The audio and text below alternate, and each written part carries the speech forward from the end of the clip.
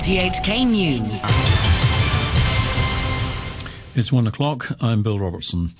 The top story is the government prepares to tighten social distancing rules in bars and restaurants as coronavirus cases increase. Ousted lawmakers say a court challenge to their expulsion may not be worth it, as Beijing could simply overrule any victory, and a first legal protest in months won't happen despite an appeal board overturning a police ban. RTHK understands that the government is planning to tighten social distancing measures in restaurants with no more than 4 people to be seated at a table instead of 6. Bars will also have to reduce the number of customers per table from 4 to 2. The tightening comes after the SAR recorded 11 coronavirus cases with no clear source in 3 days. Media reports say the Executive Council has also approved plans to force people in high-risk groups to take COVID-19 tests. The Secretary for Innovation and Technology, Alfred Sitt, says that the government has not set targets for the number of downloads for a new app intended to help fight the pandemic.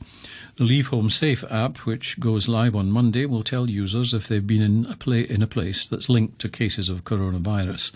Mr. Sitt said that unlike similar apps in other countries, the SAR's version would not need a minimum number of users to be effective.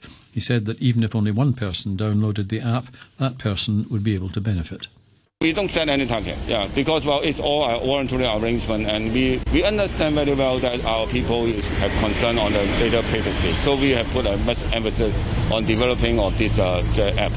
And also all the data are contained in their own telephone. There's no central system to control or store the movement or the visiting data of our people. An advisor to the government on COVID-19 says the SAR may be entering its 4th wave of coronavirus cases after an upsurge in infections with no clear source. Professor David Hoy pointed to the fact that 4 taxi drivers tested positive this week alone, with no clear link between them. Ousted lawmaker Kwok Ka-ki says he and 3 of his former colleagues are still pondering whether it's worth launching a legal challenge to the decision to expel them from LegCo. The Civic Party member says that the National People's Congress Standing Committee, which paved the way for the disqualification of the lawmakers this week, could override any judicial review by issuing an interpretation of the Basic Law. Mr. Kwok said that he and his colleagues have limited resources and are hesitant about going ahead.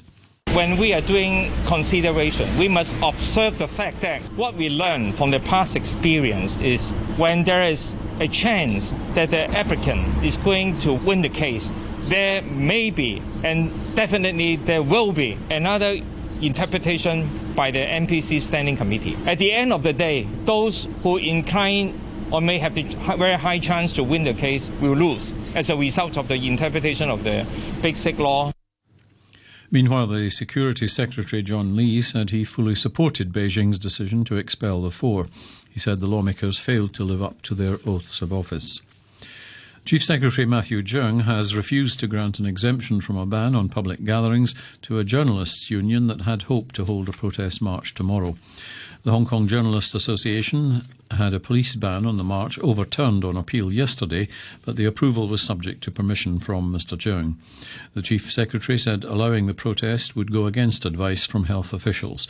The union's chairman, Chris Yeung, says it will continue to highlight what it called the suppression of the media and issues such as the arrest of the RTHK producer, Bao Choi. It's disappointing that ultimately I think that the CS has the power to make that decision. So we'll try to see what else we can do to further express our views, express our deep concern about the case of arrest and the prosecution and the problem of car plate search and search of other, say, public information. Officials in the Philippines say at least 32 people are known to have been killed by a typhoon that struck the country earlier in the week. BBC's Howard Johnson is in Manila. Typhoon Vamco is the 21st cyclone to hit the Philippines this year and the most deadly. It made landfall on Wednesday, but we're only beginning to see the full extent of its devastation. What we're seeing at the moment is the province of Cagayan being hit particularly badly. The Magat Dam there has been opened up to simply let out all of the water that's been collected in the water basin there. It's been overwhelmed by a lot of water. At the moment, one official has described the Cagayan province like the Pacific Ocean. So lots of search and rescue efforts are going on there. You're listening to RTHK. The time is 1:05. Donald Trump has made his first public acknowledgement that his presidency may be coming to an end, saying only time would tell if it would continue. In his first public comments on the election since Joe Biden was declared the winner, a subdued Mr. Trump said his own government would not impose a lockdown on the American people, but he added that he did not know which administration there would be in the future. He stopped short of conceding that Mr. Biden won. Here's the BBC's John Sopel in Washington. There is a sense that the walls are beginning to close in on Donald Trump. Some senators are saying it's essential that Joe Biden be given briefings on national security now. Some of his close friends are saying, admit it, it is all over. But from the president, those words, I concede, have still not passed his lips. And one close confidant of the president says he knows it's all over. He just can't bring himself to say those words. More than 150,000 new coronavirus infections have been reported in the United States, the highest daily figure yet. A number of states, counties and cities are reimposing restrictions. Dr. Celine Gonder is part of the coronavirus task force assembled by US President-elect Joe Biden. She says the prospect of the Thanksgiving holiday later this month is a cause for alarm. I would say we have a fire raging across the nation, and the holidays threaten to be gasoline poured on that fire. We're seeing hospitals in many parts of the country overwhelmed with cases, and we know that the death rate increases when hospitals are overwhelmed because we simply do not have the staffing and resources to care for patients the way we would like to. The Festival of Lights, or Diwali, is being celebrated today by hundreds of millions of Hindus, Sikhs and Jains in India and around the world. Diwali festivities this year have been limited by coronavirus. India is the country second worst affected by the pandemic after the US. BBC's Yogita Lemay reports from Delhi. Doctors in the city have told the BBC they're facing an emergency situation. Some have called for a lockdown to control the situation. So far, there's no indication that the government will impose one, especially since Diwali, the biggest Hindu festival, has just begun. Despite the spike in coronavirus cases, street markets have been bustling with people out for Diwali shopping, and not many are taking precautions like wearing masks or social distancing. To sport now, and at the Masters in Augusta, there's been a piece of history, as two-time champion Bernhard Langer became the oldest player ever to make the cut at golf's most famous tournament. The German, who is 63, finished the first two rounds at 3 under par. World number 1, Dustin Johnson, and third-ranked Justin Thomas are among 4 players sharing the clubhouse lead. A further 48 players will complete their second round tonight after bad light stopped play. In Formula One, Britain's Lewis Hamilton has a chance to meet Michael Schumacher's record of 7 world titles this weekend if he can overcome tough conditions at the Turkish Grand Prix. Hamilton simply needs to give up no more than 7 points to his Mercedes teammate Valtteri Bottas. However, yesterday's practice session gave the drivers cause for concern. The track was resurfaced just 2 weeks ago. That, along with the cold conditions, left Bottas complaining that the experience was comparable to winter rallying in Lapland. The BBC's Jenny Gow explains. Istanbul Park used to be a track that people love to go to. It's full of undulation and hard turns, and it's a difficult circuit to master. And it's been made almost impossible because they've resurfaced it and there's just no grip at all. So if you can imagine driving a car along the road and hitting a patch of ice, it's pretty much what it's like for the drivers. They're less than impressed. In tennis, Rafael Nadal will attempt to win one of the few tournaments he's never taken before, the season-ending ATP Finals. The event at London's O2 Arena gets underway tomorrow. The Spaniard has 20 Grand Slam titles, but has never finished better than second in the ATP, the last time in 2013. He says he's keen to bring that record to an end. Of course, I want to win every event that I'm playing. And this one I never won. But not at all, not frustrating. No, I'm super happy about my tennis career. I qualified for this tournament so many times, and that's it. It was not possible to win. I'm going to keep fighting for it, and I'm going to try to give me one more chance this week. And to end the news, the top stories once again. The government prepares to tighten social distancing rules in bars and restaurants as coronavirus cases increase.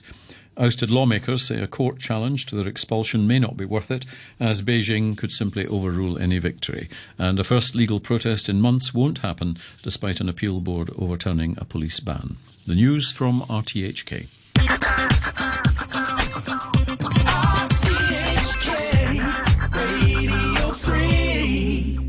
And we're back. Here's a little bit of Johnny Lee for you, Sue. Looking for Love.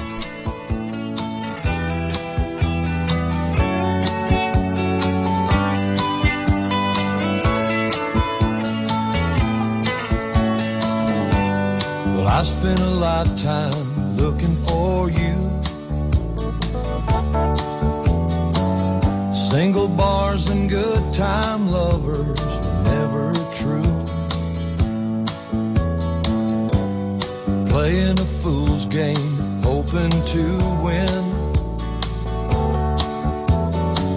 and telling those sweet lies and losing again. I was looking for love in all the wrong places, looking for love in too many faces, searching your eyes, looking for traces of what I'm dreaming of, hoping to find a friend and a lover.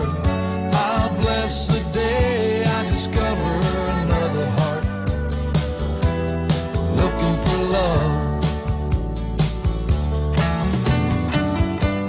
And I was alone then, no love in sight, and I did everything I could to get me through the night. Don't know where it started or where it might end. I turned to a stranger just like a friend. I was looking for love in all the wrong places, looking for love in too many faces, searching their eyes, looking for traces of what I'm dreaming of, hoping to find a friend and a lover. I bless the day I discover another heart looking for love. You came a knocking at my heart's door. You're everything I've been looking for. No more looking for love in all the wrong places, looking for love in too many faces, searching your eyes, looking for traces of what I'm dreaming of. Now that I found a friend and a lover, I bless the day I discover you. Oh, you looking for love in all the wrong places, in too many faces, searching your eyes, looking for traces of what I'm dreaming of. Now that I found a friend and a lover, I bless the day I discover you. Oh, you looking for love. Amid the epidemic, thanks to all for being self-disciplined to protect yourselves and others. Thanks for keeping up personal and environmental hygiene and contributing to fighting the virus. We must take further steps. Keep track of your whereabouts. If you are sick, don't go to work or school. See the doctor and get tested promptly. We will prevail over the epidemic. Visit coronavirus.gov.hk for details. Fight the virus. Stay vigilant. Radio 3. And here you go, Sue. Here's a little Mickey Gilley and Charlie McLean, Paradise Tonight.